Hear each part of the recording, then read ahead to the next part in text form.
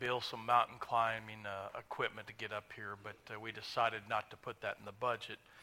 But if you would, that was a joke, Bill, by the way. I'm just messing with you, brother. If you would, please turn your Bibles to Nehemiah chapter 4. Nehemiah chapter 4. We're going to look at verses 1 through 23, but I'm only going to read verses 1 through 3. So if you want to stand for the reading of God's word, if you can, and I will read Nehemiah chapter 4, verse 1 through 3, and then we'll have prayer.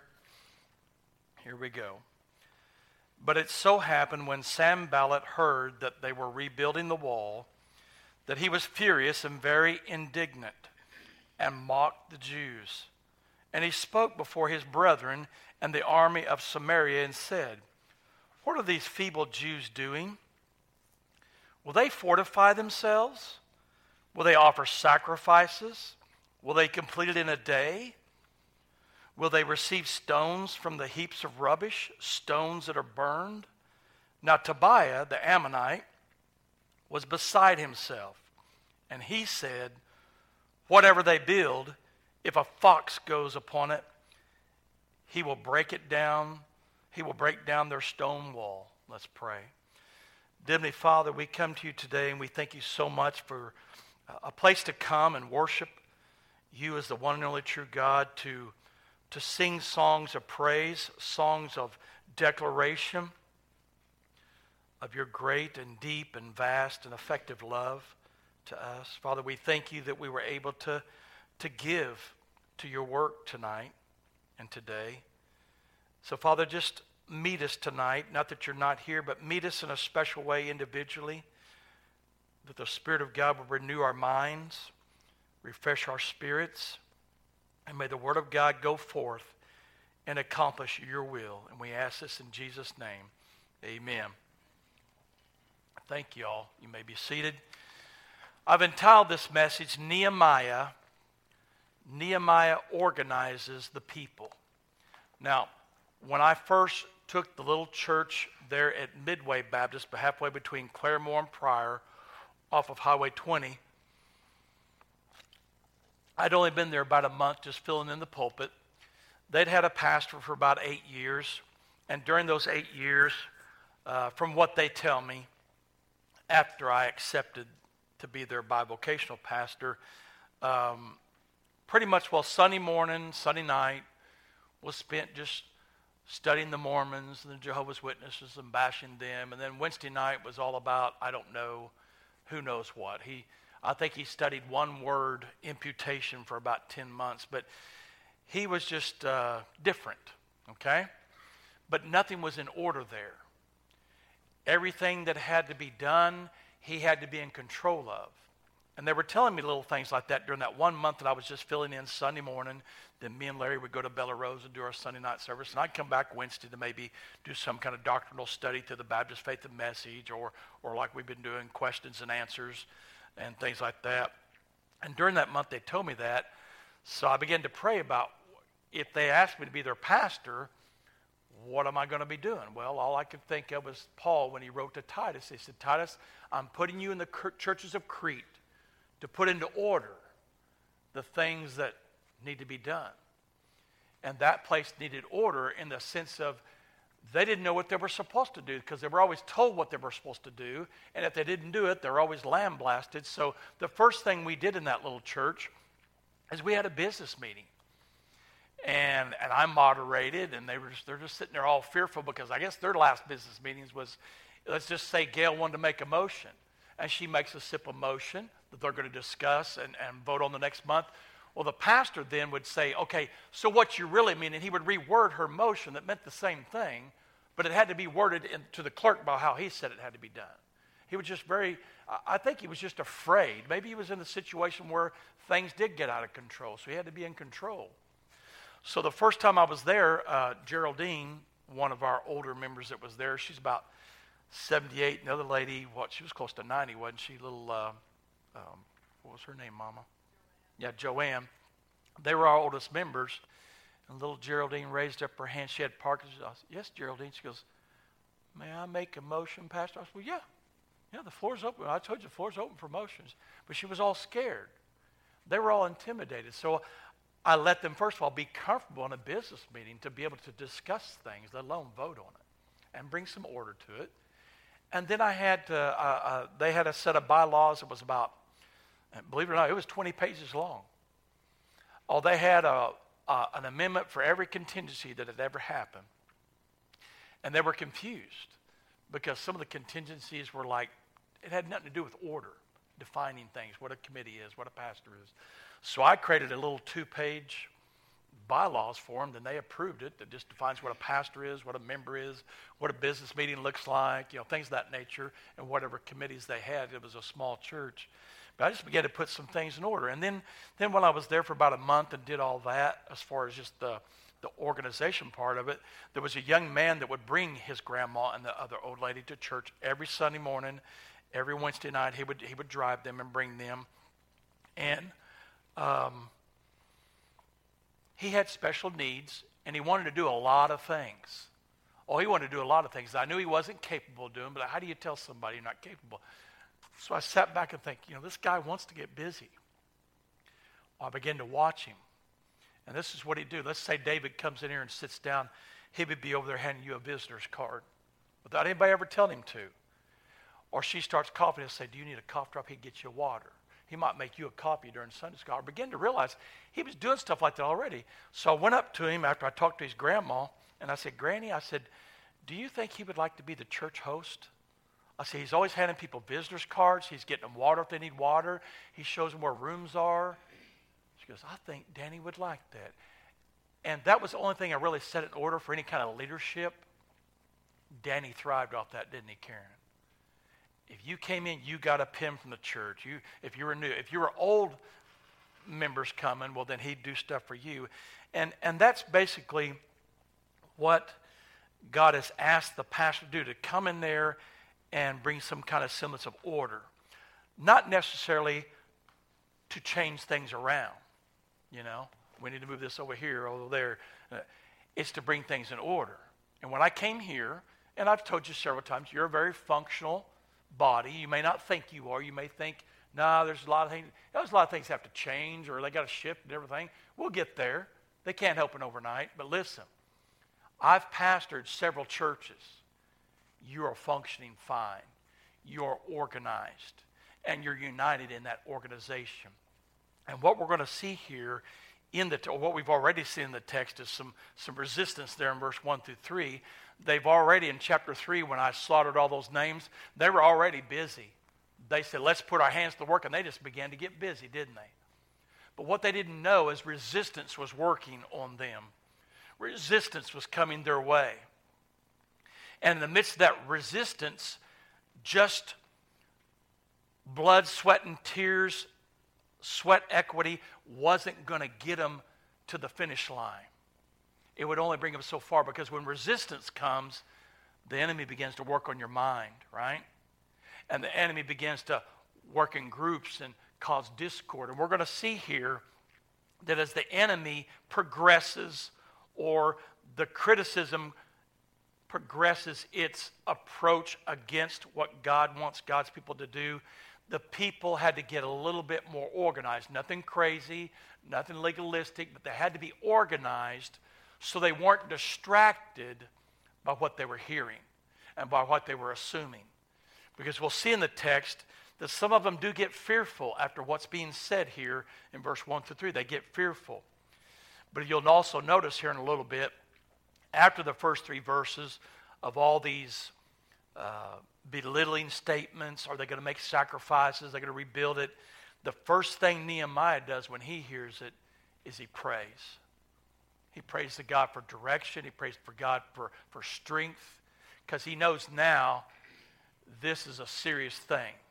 That not only what they're doing, but the resistance is against them, so what they must be doing must be right, and it's very serious.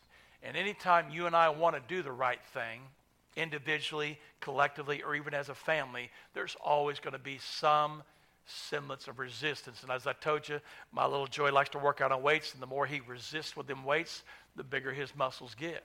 The smaller mine get, because I don't resist. But this organization of the people was not so much for business purposes, but it was for uniting one another. So as we're organized and as we shift maybe organization, shift responsibilities in time, it'll be for the purpose of creating unity. So people aren't overworked, so people aren't overtaxed, but at the same time, everybody has a role. Somebody has a place to stand.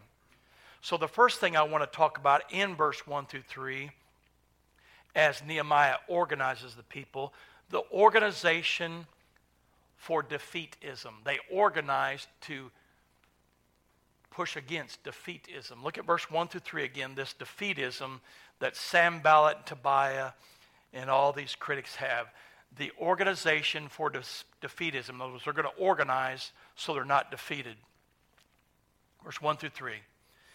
But so it happened when Sanballat heard that they were rebuilding the wall, that he was furious and very indignant and mocked the Jews.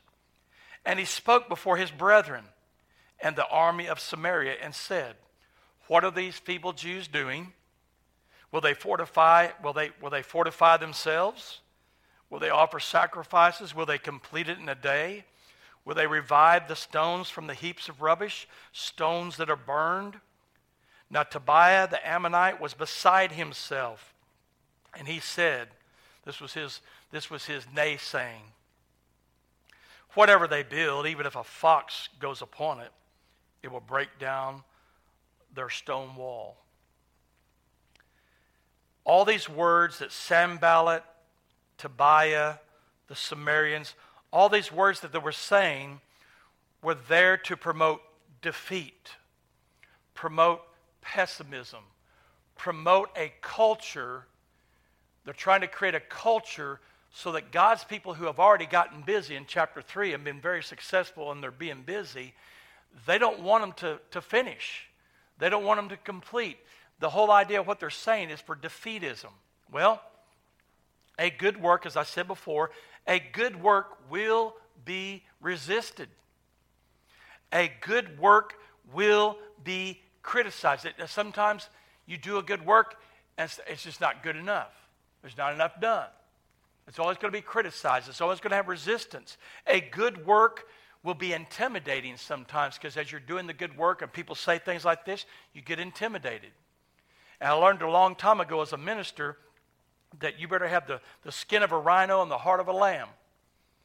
Because everybody knows how to preach a sermon better than me. At least I found out the last church I was at, there was a guy that visited named Frank.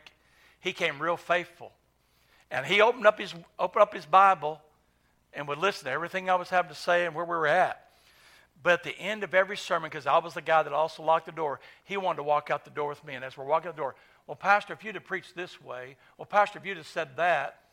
And after a while, I was like, so I said, Frank, have you ever preached a sermon? He goes, nope. I said, well, when you get your church and preach your first sermon, you come and tell me how to preach a sermon. And he kind of looked back at me. Well, he'd been doing some professorship at RSU on geology or something like that, chemistry. He had a chemistry degree. He was just kind of an adjunct professor. I said, what you don't realize, I said, here I am, I've been working 3 or 4 hours on a sermon. I said, then I pour out my heart for an hour, and then as we're leaving the church, at the heat of the moment, you're trying to tell me how I should have preached better. I said, what if I was a student in your chemistry class, and it took you 3 hours to create that syllabus to teach us in our class today? Then after class, as the student, I went up to you and said, well, professor, I enjoyed this, I enjoyed that, but if you want to be a better professor, you could have done it this way and that way. I said, how would that make you feel? He said, pretty bad. I said, well, that's how you make me feel right now. I said, now, if you want to talk to me later on about the sermon, some details, that's all fine. I said, but don't critique my preaching until you've preached a sermon. And so you might say, well, that's not very thick-skinned. Well, it went on for about 3 months before I ever approached him on that. I just told him, I said, look, when you get your church, because he even told me this one time. I think God's called me to preach. I said, well, I want you to read 1 and 2 Timothy and Titus for the next month, at least once every day, and then come back and talk to me about that. Well, why is that? I said, those are the pastoral epistles. It's going to talk about your qualifications. It's going to talk about some things you're going to do, how you're going to deal with the people, how you're going to feed the flock. It deals with a lot of things.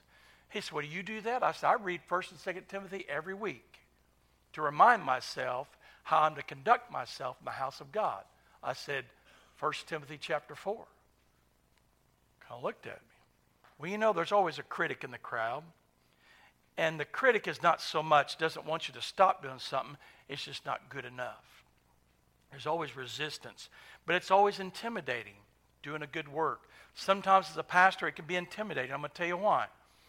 Because I'm a person, right? I'm a human being, and I want to make you happy. I want you to be happy with me, so everybody likes to be liked, right? Everybody likes to be liked. So it can be intimidating. You may not think I'm intimidated up here, but I'm intimidated. You know why? You pay my salary. That's intimidating, right? I mean, you think about it. In a very practical sense, that's intimidating. I'm not saying you're intimidating people. I'm not saying anybody out there has intimidated me, like on purpose or anything. I'm just letting you know that I know what I do is very important, and therefore it affects you, how I do it and why I do it. But sometimes a good work is intimidating. A good work will be exposed usually by a bad word. In other words, if you're doing the right thing, you can usually know you're doing the right thing because someone's going to have some critique or resistance to it. Now, I'm not saying that works every time, because I could be doing something totally wrong or totally unbiblical, and you'd criticize me, right? You'd come to me and confront me. But in general, when you're doing the right thing and bad words come to you to critique that, it tells you you're probably on the right track. Because listen, we're doing something here tonight that glorifies God, right? And there's one person who is walking to and fro, seeking whom he may devour. There's one person in this world system, that is the accuser of the brethren. There's a person in this world that wants to steal, kill, and destroy. And my point is if we're doing what we think is right at the time, as right as we can get it, we're a target. Because there's a being called Satan that would love to just destroy this church, or the church down the street, or the church around the corner. He would love to do that. You know why? Because he's come to steal, kill, and destroy. He's seeking whom he may devour. And when you and I are doing a good work, there's always going to be resistance. There's always going to be critiquing. And it can be intimidating even as a member, right? It can be intimidating because you want it to work. You don't want anything to fail. Well, anytime we do a good work, usually that good work will be exposed by the fact that you're getting a bad word over here. Not a correcting word, but a bad word. It just naysaying, shadow casting. So the organization was to defeat defeatism. In verse 1 through 3, there was a lot of defeatism in Sanballat and Tobiah's words. They were seeking to intimidate, resist, and critique. Are they going to do sacrifices again? They're going to build that wall? Those were questions of doubt, casting doubt on what God's people was doing. I really believe that the reason they use those words, and usually it's been my experience when someone uses those kind of words of doubt,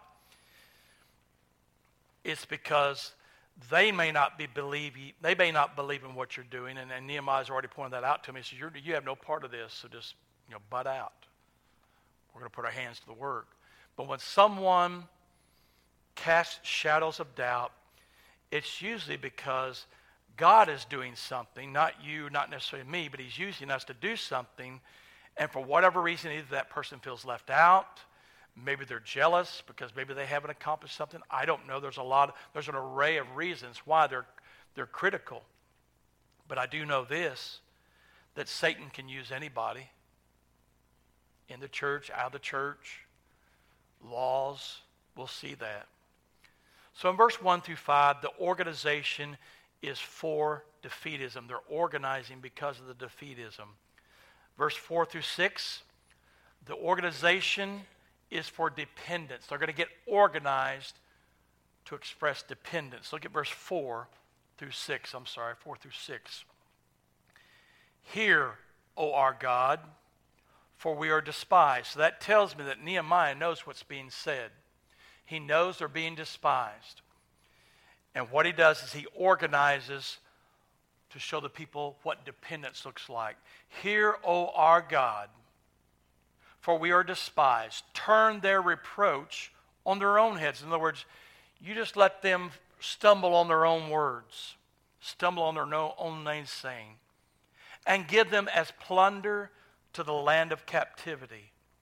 Do not cover their iniquity, and do not let their sin be blotted out from before you, for they have provoked you to anger before the builders.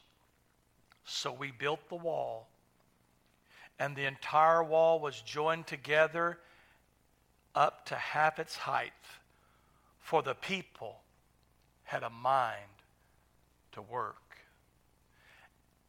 As they organized because of the defeatism, as they organized through prayer to show dependence on God, that dependence, the dependent work, leaves the resistance in God's hands. Because he said, God, they're resisting us. You take care of that. So that idea of organizing independence, it left the resistance to God, and that dependent work of prayer pursued the work for God's glory. So after they prayed that prayer, despite of the defeating talk, they built the whole wall up to half its height. They got it halfway done, the wall, because they were willing to organize with the idea of dependence on God. God, you're going to take care of the resistance. You're going to take care of the intimidation. We're just going to be busy at the Lord's work. And they were successful. That dependent organization of work pursued God's glory and lead the resistance to God's hand. A dependent work will work if it is God's work. I know that's just a bunch of, sounds like, what's his name, the baseball player. You know, it is what it is. Game ain't over till it's over. But you know, you think about it. A dependent work where we're dependent on God, it will always work if it's God's work. And we know Nehemiah is doing God's work because God put it on Nehemiah's heart many moons ago when he was a cupbearer to do this, and then God moved in a pagan king's heart to fund it all, and God, through a pagan king, brought him there, and they started working, and it's working. So God's work will always work if it's God's work. I know that's a lot of redundancy, but you think about it. If it's God's work, it's going to work. If we're doing what God has asked us to do, the best we can with the understanding that we have, it's going to work. So they organized to be dependent. They organized to defeat the defeatism. And then in verse 7 through 9, they organized for defense. They organized for defense. Look at verse 7 through 9 with me. Now it happened when Sanballat, Tobiah, and the Arabs, the Ammonites, and the Ashdodites heard that the walls of Jerusalem were being restored and the gaps or the breaks were beginning to be closed, that they became very angry. You see the enemy just escalating its anger, its resistance. Verse 8. And all of them conspired together. They begin to unite. They begin to organize. Just conspire together to come and attack Jerusalem and create confusion. Nevertheless, we made our prayer to God. And because of them, we set a watch against them day and night. They were organizing for defense. Now, one of the things I've learned playing basketball over the years, mostly sitting on the bench, but I played basketball, playing soccer, is that the best offense, and we'll talk about this later on, but the best offense is a great defense.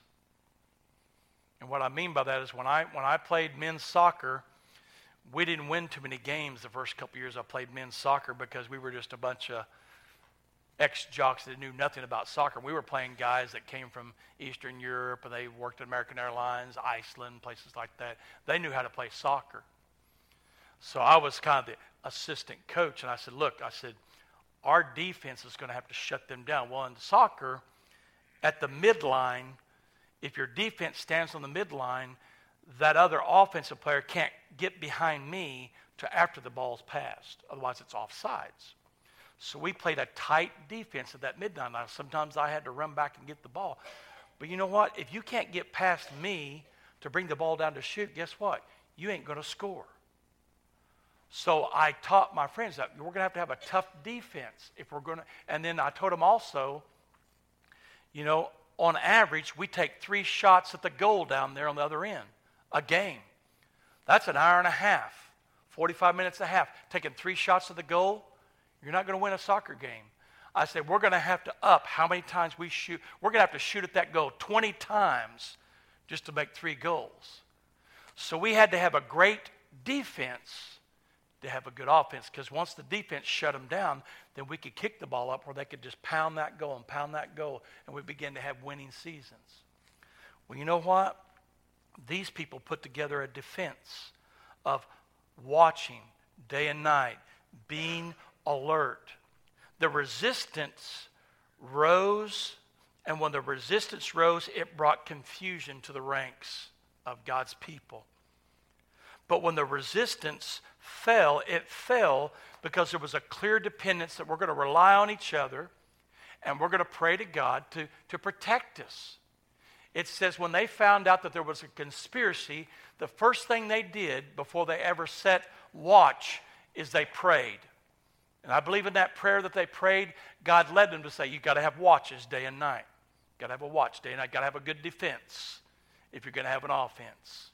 And so in that verse 7 through 9, they were organizing their defense. Anytime a resistance rises, it raises and heightens our devotion to become more dependent on God. You ever notice when everything's kind of going your way or going my way, we're probably a little bit less dependent on God because everything's going our way. But yet when things get real tough, you get down on your knees. You begin to pray. You begin to cry out to God. You begin to discuss more things with your wife when things are tough because, you know, you're in this together, right? And so in this case, when the resistance kind of upped it to a conspiracy, they continued to pray, and then they set watch. They set a watch day and night. They built a wall of defense. And all it was just eyeballs. That's all it was eyeballs. Make a watch. They haven't even escalated their defense yet. The first thing they're just make a watch. And that watch was built off prayer. The watch night, the watch day. Then in verse 10 through 14, there was not only the organization for defeatism, to defeat defeatism, to organization for dependence and organization for defense, but they were organizing because of the discord. Look at verse 10 through 14, the discord. Then Judah said, the strength of the laborers is failing. He's kind of losing heart, isn't he? And there is so much rubbish that we are not able to build the wall. And our adversaries said, they will neither know nor see anything till we come into the midst and kill them and cause the work to cease. So it was when the Jews who dwelt there, near them came, that they told us 10 times, from whatever place you turn. I mean, these enemies are telling wherever you turn, I'll be there. They're intimidating them, right? That was their conspiracy. And they said, from whatever place you turn, they will be upon us. Therefore, this is what Nehemiah did. Therefore, I positioned men behind the lower parts of the wall at the openings, and I set the people according to their families. Do you start to see some organization here? Some physical organization? They're not just praying and setting up a watch. He said, I set them up in their families with their swords, their spears, and their bows. And I looked and arose and said to the nobles, to the leaders, and to the rest of the people, do not be afraid of them. Remember the Lord, great and awesome, and fight for your brethren of your sons, your daughters, your wives, and your houses. They were organizing because of the discord. Judah had heard about this conspiracy. Nehemiah had already prayed about it, set up a watch. Now maybe these guys that were watching were getting whispers from the enemy. We're coming after you. You're not going to do it. Who do you think you are? Whispering. And Judah heard that whispering. And he says, guys, we're getting tired. We're getting tired not only because of just the work, but we're scared. We're getting intimidated. And some of the people began to believe what he was saying.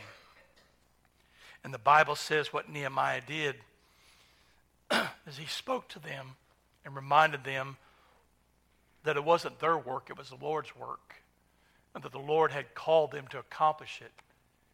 And then on top of that, for their own personal encouragement, he says, some of you are going to have bows and spears and swords. And then he gave them that battle cry. He says, because listen,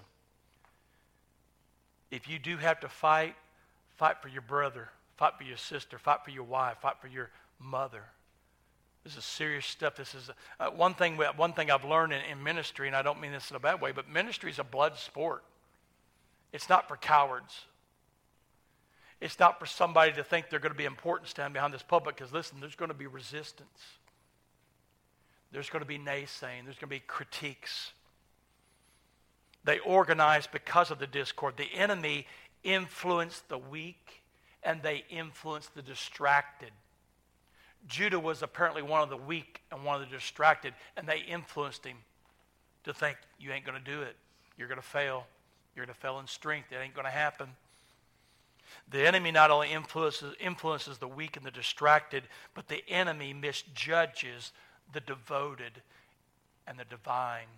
Because in the midst of that intimidation, distraction, Nehemiah put him back on track. This is the Lord's work. And the Lord said he's going to help us build this. So the enemy not only influences the weak and the distracted, but the enemy misjudges the devoted and the divine. A weak and distracted people need a divine message. Where there is no vision, the people perish. But happy is he who keeps the law. The Bible talks about the body of Christ being a body, right? And Christ is the head. And how the body of Christ is a mixture of all kinds of members.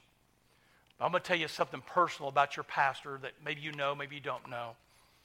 I look relatively healthy up here at age 61, going on 62.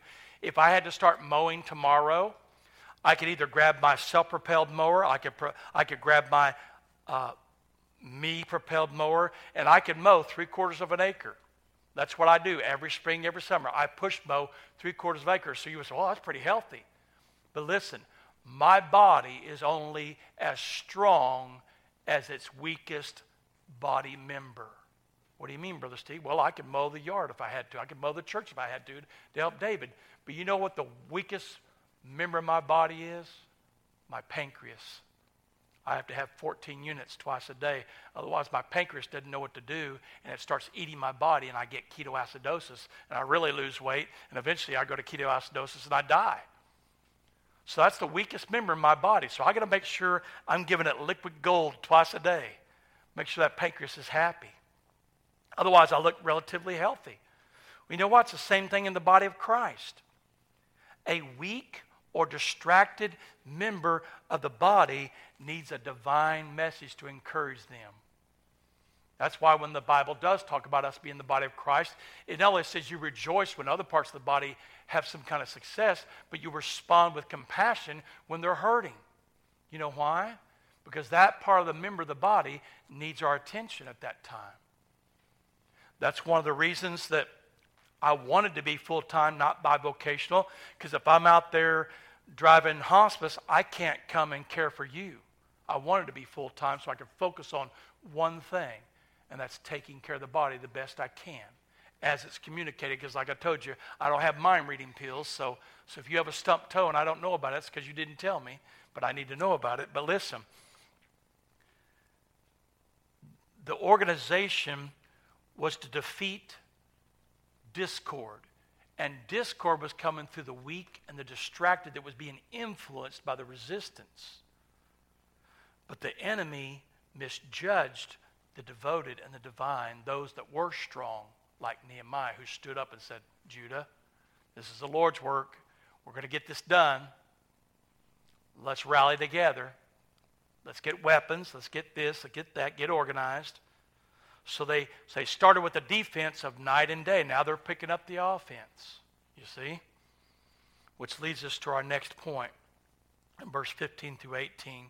The organization was for diligence. Apparently, Judah said, some of us are failing in strength. Some of us are failing in vision to get this done. Look at the organization for diligence. Verse 15 through 18, how they build diligence.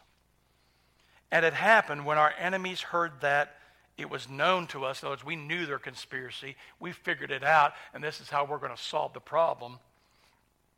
When the enemies heard that it was known to us that God had brought their plot to nothing, that all of us returned to the wall, everyone to his work. So it was from that time on that half of my servants worked at construction, while the other half held the spears, the shields, the bows, and wore armor. And the leaders were behind all the house of Judah.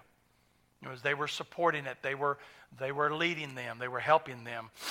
Those who built on the wall and those who carried burdens loaded themselves so that with one hand they worked at construction, the other hand held a weapon.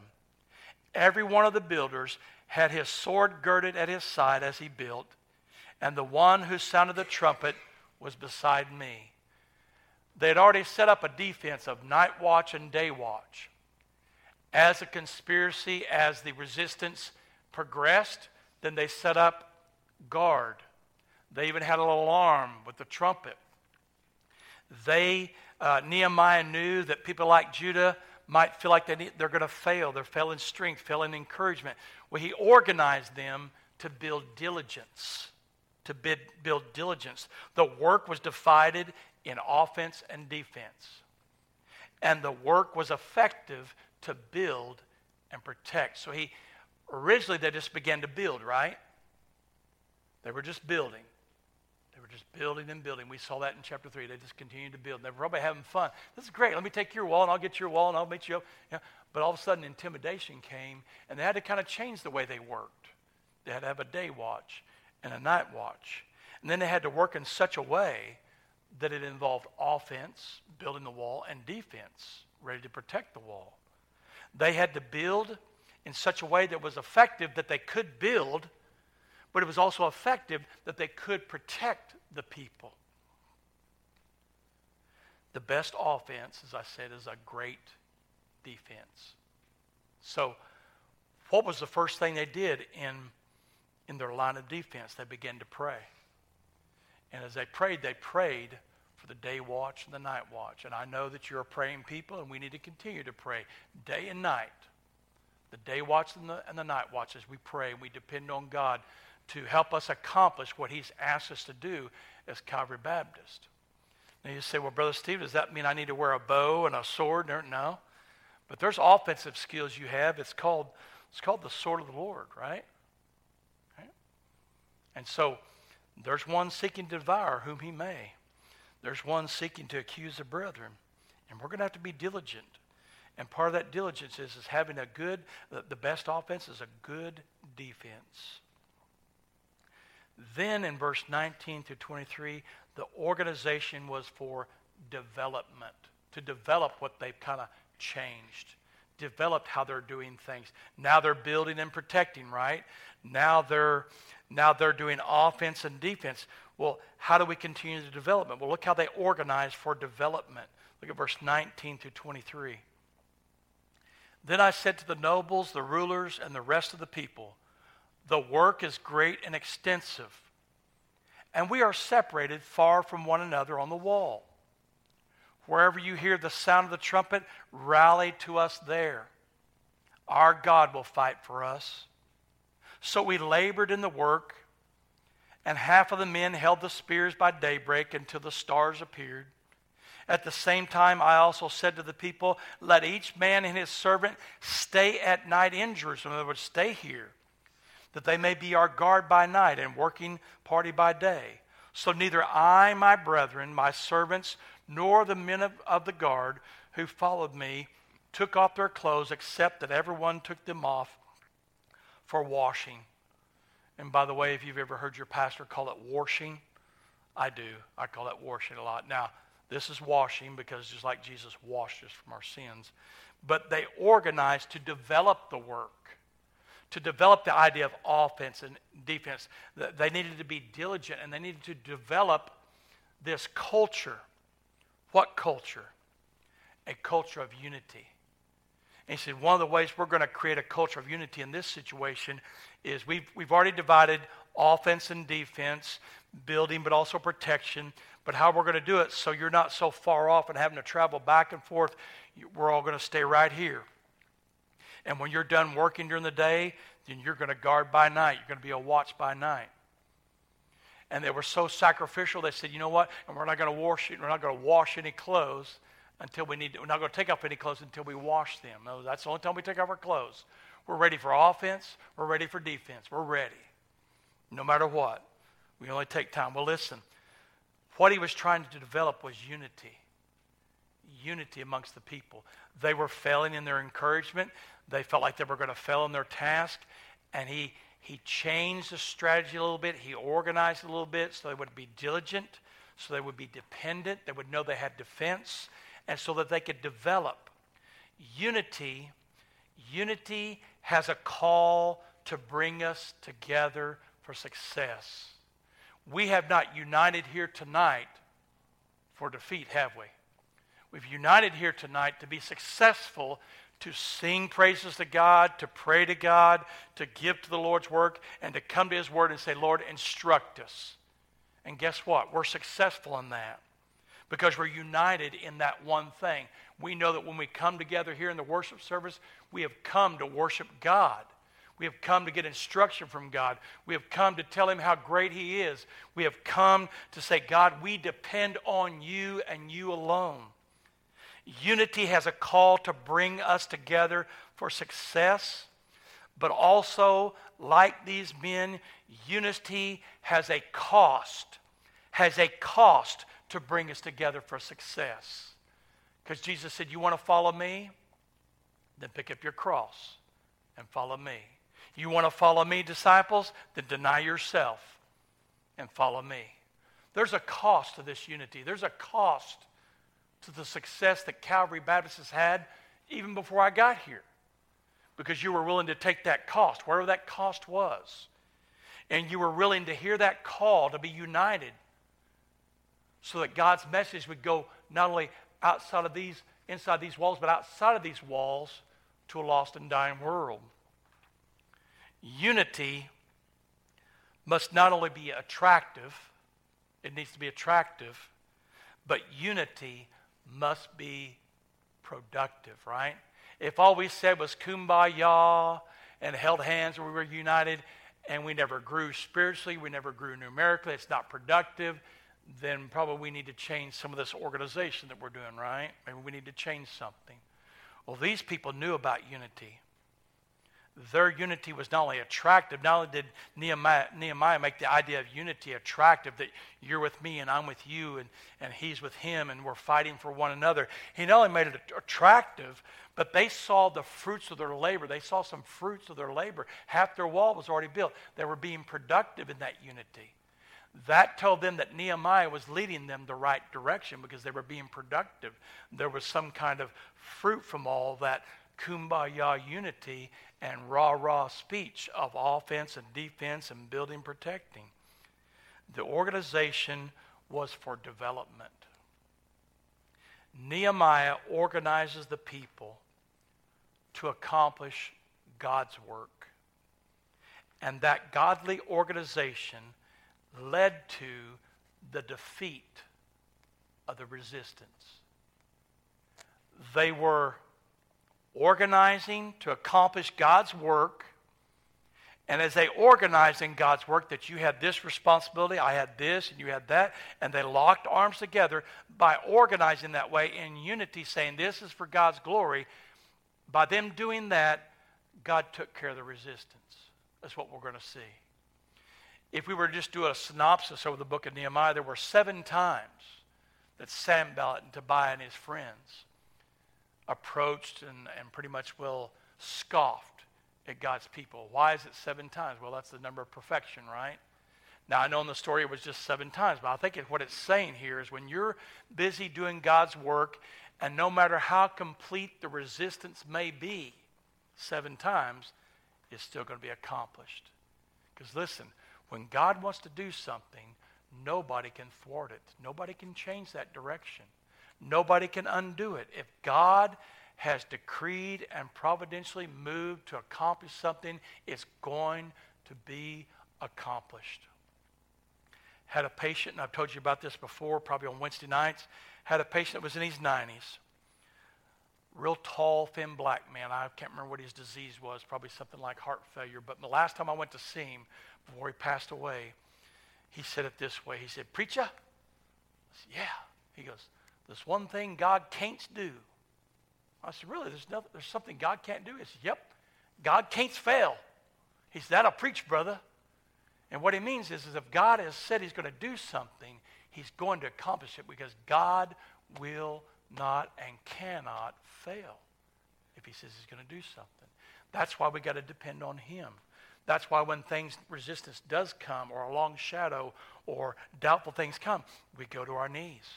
We hold hands in prayer. God, this is what's happening. We're a little scared. God, we might even not even think we got the strength, but God, we need your help. And God, you're going to have to take care of them because we know we got to take care of that.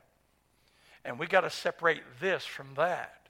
And God, so help me to focus on what I got to do. Help me to be prepared for whatever I got to do.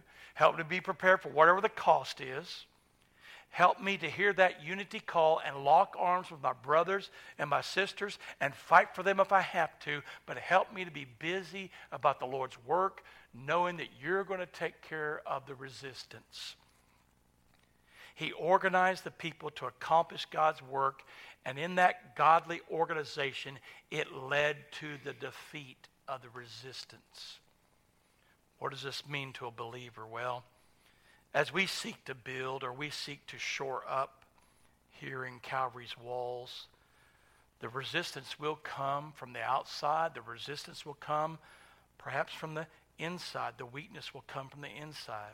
The outside circumstances could be everything from economic forces. It could be political forces. It could be cultural forces. That's where some of the resistance will come from the outside. And those economic, political, and cultural things could affect our monies. It could affect our rights. It could affect our unity concerning our safety in the culture we live in today. The inside weaknesses could be a lack of confidence, a lack of participation. It could be a lack of keeping things in court, and there's discord. And that would affect our momentum. That would affect some of our progress. And it would definitely affect our unity. So there's some things, circumstances with the outside and some weaknesses with the inside that could affect our rebuilding, our building, our shoring up, our keeping things straight. So what do we do as the believers? Well, may we lift our circumstances and may we lift any of our weaknesses to God. To God who will deal with these things. And may we, in our dependent prayer, pursue our divine call to do God's work, to go into all the world and preach the gospel. And when we're here to equip the saints to do the ministry.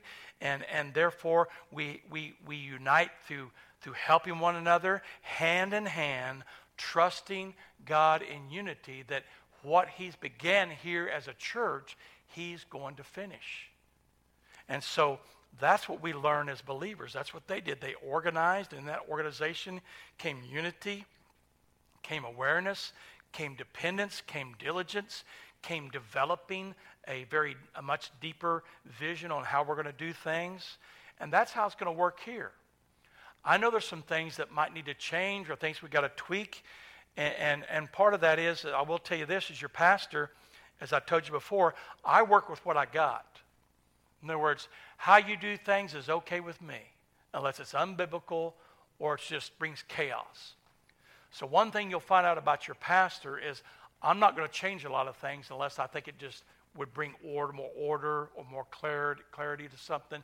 Otherwise, I walked into your house and I'm a guest in your house until I become part of the family mentality. When I was a hospice chaplain and I walked in that house, I wasn't thumping them over the head with that Bible because you know what? I was in their house. Now, I may have walked in with the Bible, and until they invited a few things, we didn't even talk about God. I just wanted to know where they were from. How did they get here? How does your disease make you feel? I'm going to do the same thing with you. Where are you from? How you feeling? What do you see here that needs to change? And through those conversations, we'll go to the Lord in prayer. And anything that needs to change, just like here, it didn't change overnight, did it? By the time it took them to chapter 4 to really get organized. Otherwise, they were just putting their hands to the work. And I know you've been doing that. And we're going to get organized. We're going to get better organized. We're going to develop those things. We're going to fine-tune things. And it takes time. Because the church is not built overnight. But we're going to pray about those circumstances that are on the outside, weaknesses that are on the inside, and we're going to pursue the unity of the body of Christ for the glory of God. What does this mean to a lost person? Well, a lost person must see that by nature they are an enemy of God, the Bible says. They resist God. That's why God says, I give grace to the humble and I resist the proud. And as a lost person, they're proud. That's why, how am I proud? Well, you're not doing things God's way. You're not coming to Jesus for salvation. You're trying to get on your own, maybe self-righteous, or you're trying to get there because someone feels sorry for you. But you know what? As a lost person, by nature, you are an enemy of God who has broken the laws of God. You have transgressed the laws of God. They said, no, I haven't. Well, then you just told a lie and you just broke a transgression. You just transgressed one of God's laws, right? Because all of us have sinned and all of us have fallen short of the glory of God. However, that lost person needs to understand that in their resistance and them being an enemy of God, not all is lost. Because God even made a plan for that while they were still yet sinning, Christ died for the ungodly. God will resist them as long as they resist him, but if they will surrender to his way, they can find peace with God and be reconciled to God. They need to know, and I know you know this, but they need to know that Jesus came not to condemn the sinner, but he came to save the sinner. He came to seek and save them because they're condemned already. And in their condemnation, they're lost in the bondage that says they're going to hide from God. They're going to hide from God. They don't want to come to God by nature. They're lost in that bondage. And until God stirs their heart and draws them effectively by his call and draws them unto himself, they're going to remain lost. So we implore that lost person. We implore that non-believer, come to Jesus and Jesus alone. Come to him and be set free from the bondage and guilt of sin.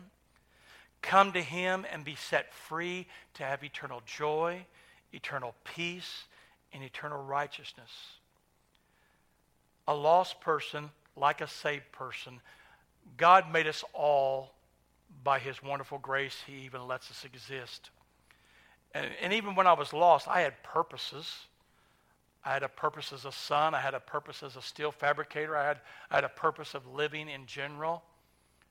But only until God opened my eyes did I realize there was a purpose a little bit bigger than what's just to the end of Steve's nose. There's something grander out there. There's something eternal out there. And listen, a lost person may have a lot of purpose, but until they come to Jesus, they don't know what purpose is.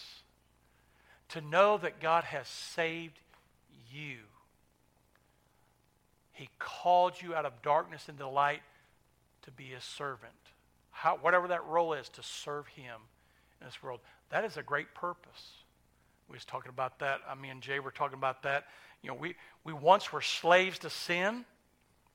And when he saved us, he made us a slave to righteousness. And I'm okay with using that word slave. Because listen, he is my master. I don't mind calling him master, no matter what the American history of master and slave is, because that master is perfect.